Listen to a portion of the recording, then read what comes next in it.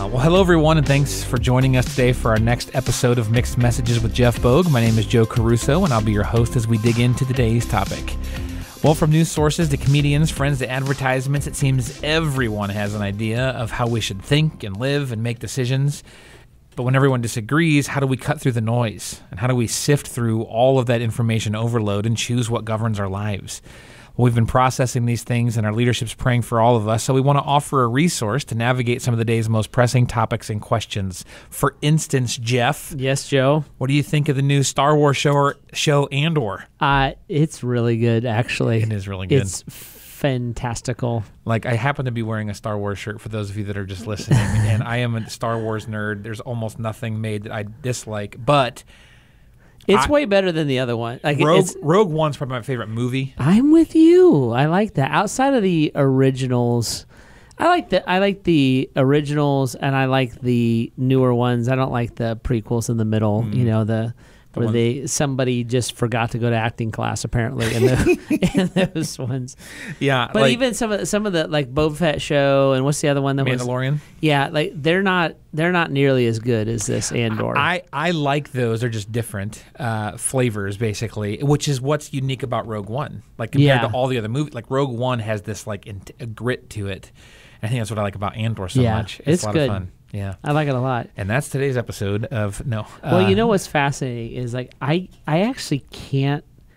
The last good movie I probably saw was Maverick. Oh, so good. And like others have all been disappointing. Mm-hmm. You wonder if all the energy is going into these shows. I mean, it certainly could be. There's some movies out there that I don't know if two pastors can recommend a movie with as many bad words in it as I was about to recommend, but maybe not. There's another movie that came out this summer that was pretty entertaining. Not good as good as Maverick, but I really enjoyed that one as well. Yeah. Do you? This isn't today's topic, but like, I always look up the content of any movie I'm about to go see. Like, I go to IMDb. There's always a parent guide. Just tell me what's in the movie in terms of what I don't want to watch or listen to, and I don't like being surprised. So, and I get frustrated, honestly, because they ruin so many movies with so many unnecessary no plot development, just the things thing in it, and so I don't like it because I like movies and I enjoy this stuff a lot. I'm a guy that will watch a movie over and over and over again. Oh yeah. And Heidi, she just cannot understand that. So growing up, we did. But that. I raised my kids right; they watch it with me. Growing up, we did that with Back to the Future. Yeah, we watched it all the time, and then The Sandlot. Yeah, and sure. It was funny because as I got older, and then like you can like stream them and stuff. I'm like, wait, there's cuss words in this. Like, I know you don't remember them. They're not. Well, no. We watched the like VHS recorded off of TBS versions, so they weren't there. And so, and neither of those movies are overwhelming, but at the same time, it was just like, oh, I didn't even realize that was in there. I watched movies when I was in college, and I thought they were so funny. So as my kids got like 9, 10, I was like, oh, you guys got to see this movie.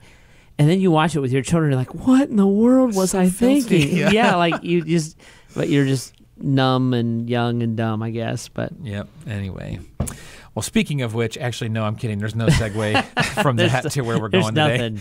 This was this week's episode.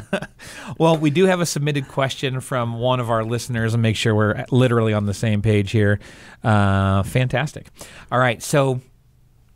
Something that the listener says, something that's impacted me from the preaching we get at Grace Church is that we need to be defined and directed by God. Yep. And they have a good friend who it's obvious to them. They want to live by their own expectations and then have God prove of it and not consider God in our own life. So the listener's asking, how do I start a conversation about being defined by God with someone who doesn't want to hear it? That's a really good question. The answer probably is you don't. So the premise of the question is, I know what Jesus wants for somebody's life. My friend doesn't want that for her life, and she doesn't even really want to hear about his goals or plans or hope for her life. And I would look at that and I would say, I actually would not force that conversation. What I would do is I would pray for that person every day by name. that God will give you a no-brainer moment to explain the reason for the hope that's within you. I think sometimes where Christians get such a bad reputation is that we force issues and we try to answer questions that people aren't asking. And in that sense, we deserve a bad reputation because we hate it when people do that to us. So if I get trapped by somebody and they're pushing an agenda on me, I hate that. Or if they're trying to sell me something I don't want, I hate that. I hate going onto the car lot to look at cars and a salesman won't let me go. And et cetera, right? So we hate that when that happens to us. Other people hate that too. And that's the way that our faith comes across, right? Now, what's hard is I'm sure you love your friend. Right. And you want what's best for them, and you believe with everything in you that Christ is best for them. And what I would say is, like, we have to realize that there are times when our friends' openness to spiritual things is not our responsibility, and we do not have the ability to make them open. So what I want to be is a faithful friend. So I want to be present. I want to be close in. I want to be a consistent part of their life. And I want to ask God to work in their heart and to work in their life so that when they become open to the things of God, I am a trusted voice and source in their life, and I can get that expectation. But if it's healthy, I know that, for instance, that it's healthy for me to exercise every day. Sure. But I don't want to exercise every day, right? I just don't want to do it. I own a gym, and I don't want to exercise every day, right? And yet, with your physique, it would appear you do it 8 hours a day. You would think that I exercise every day, but I don't like exercising, right, in that way. You pointing out that I need to do it is actually going to make me less likely to do it. Me deciding that I don't feel good and it's time for me to lose some weight or to exercise at the gym for some reason, me knowing there's a group of people that invite me, welcome me, are glad to see me, and will embrace me. And instead of me walking in, them saying, "What are you doing here? Oh, it's about time." Them saying, "Oh, it's great to see you. You want to work out with me?" Yeah. Right? We would be wired that way. And spiritually, I think a lot of times we're hesitant to wait on the Lord.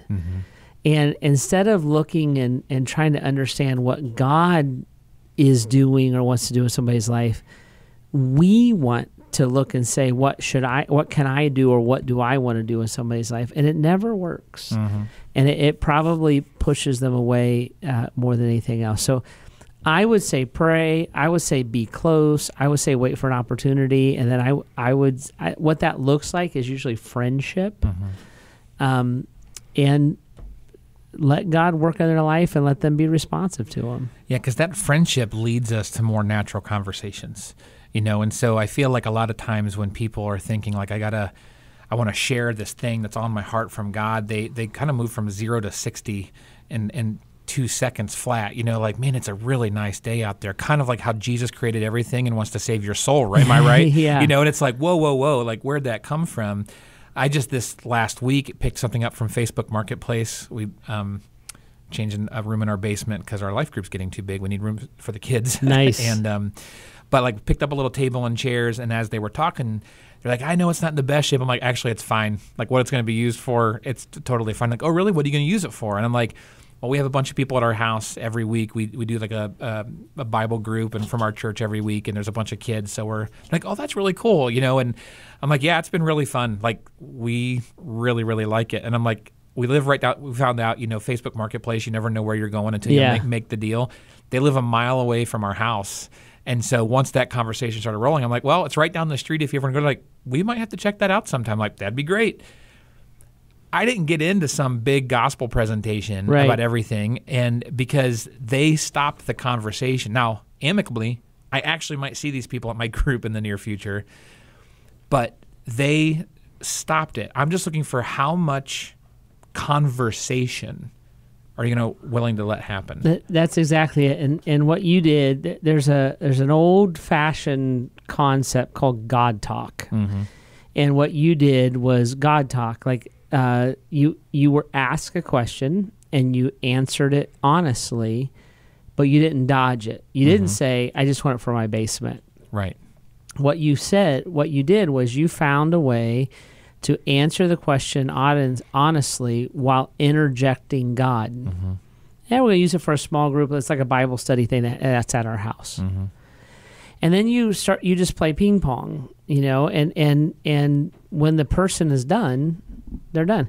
I've talked about sometimes I'm on airplanes. Sure. A chunk of the time, it seems like. And so one of the things I like to do is I put headphones on. I like to read my Bible. I have a special Bible that I travel with. Well, that starts like, what are you reading? The Bible. And you can usually tell within 10 seconds if that's a point of interest or like I'm tensing up and I'm putting my headphones on. I don't want to talk to you anymore. Mm-hmm. And I'm like, I'm just giving an honest answer. That's it. Mm-hmm. You ask, I'm answering it. You get this too a lot because of what we do. Like people ask each other what they do for a living. Like, what do you do? Well, I'm a pastor. Mm-hmm. I'm just answering the question. Yep. So I think that kind of stuff is different than going to somebody and saying, listen, your life is messed up and I have a solution for you. That's just me interacting. But here's the thing with friendship. If I'm friends with this person, this is back to the question, I have a friend, a good friend, she says, I have a good friend, then that good friend knows about your faith. And you should talk about your faith. And what are you doing this weekend? I'm headed to church, and then I'm, we're doing a blah, blah, blah. Like, that's a part of your life. There's nothing offensive or pushy about that. Share it. How come you're in a good mood? I just heard this great song on the radio, and it just, I know it sounds weird, but it reminded me that God is good to me. So it just put me in a good mood. Mm-hmm. What'd you do today? Right.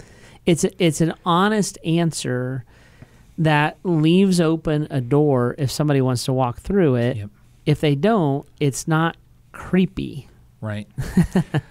Yep. I think that it's funny how we always look kind of in the nature of this podcast. People almost always look for is it this extreme or is it this extreme?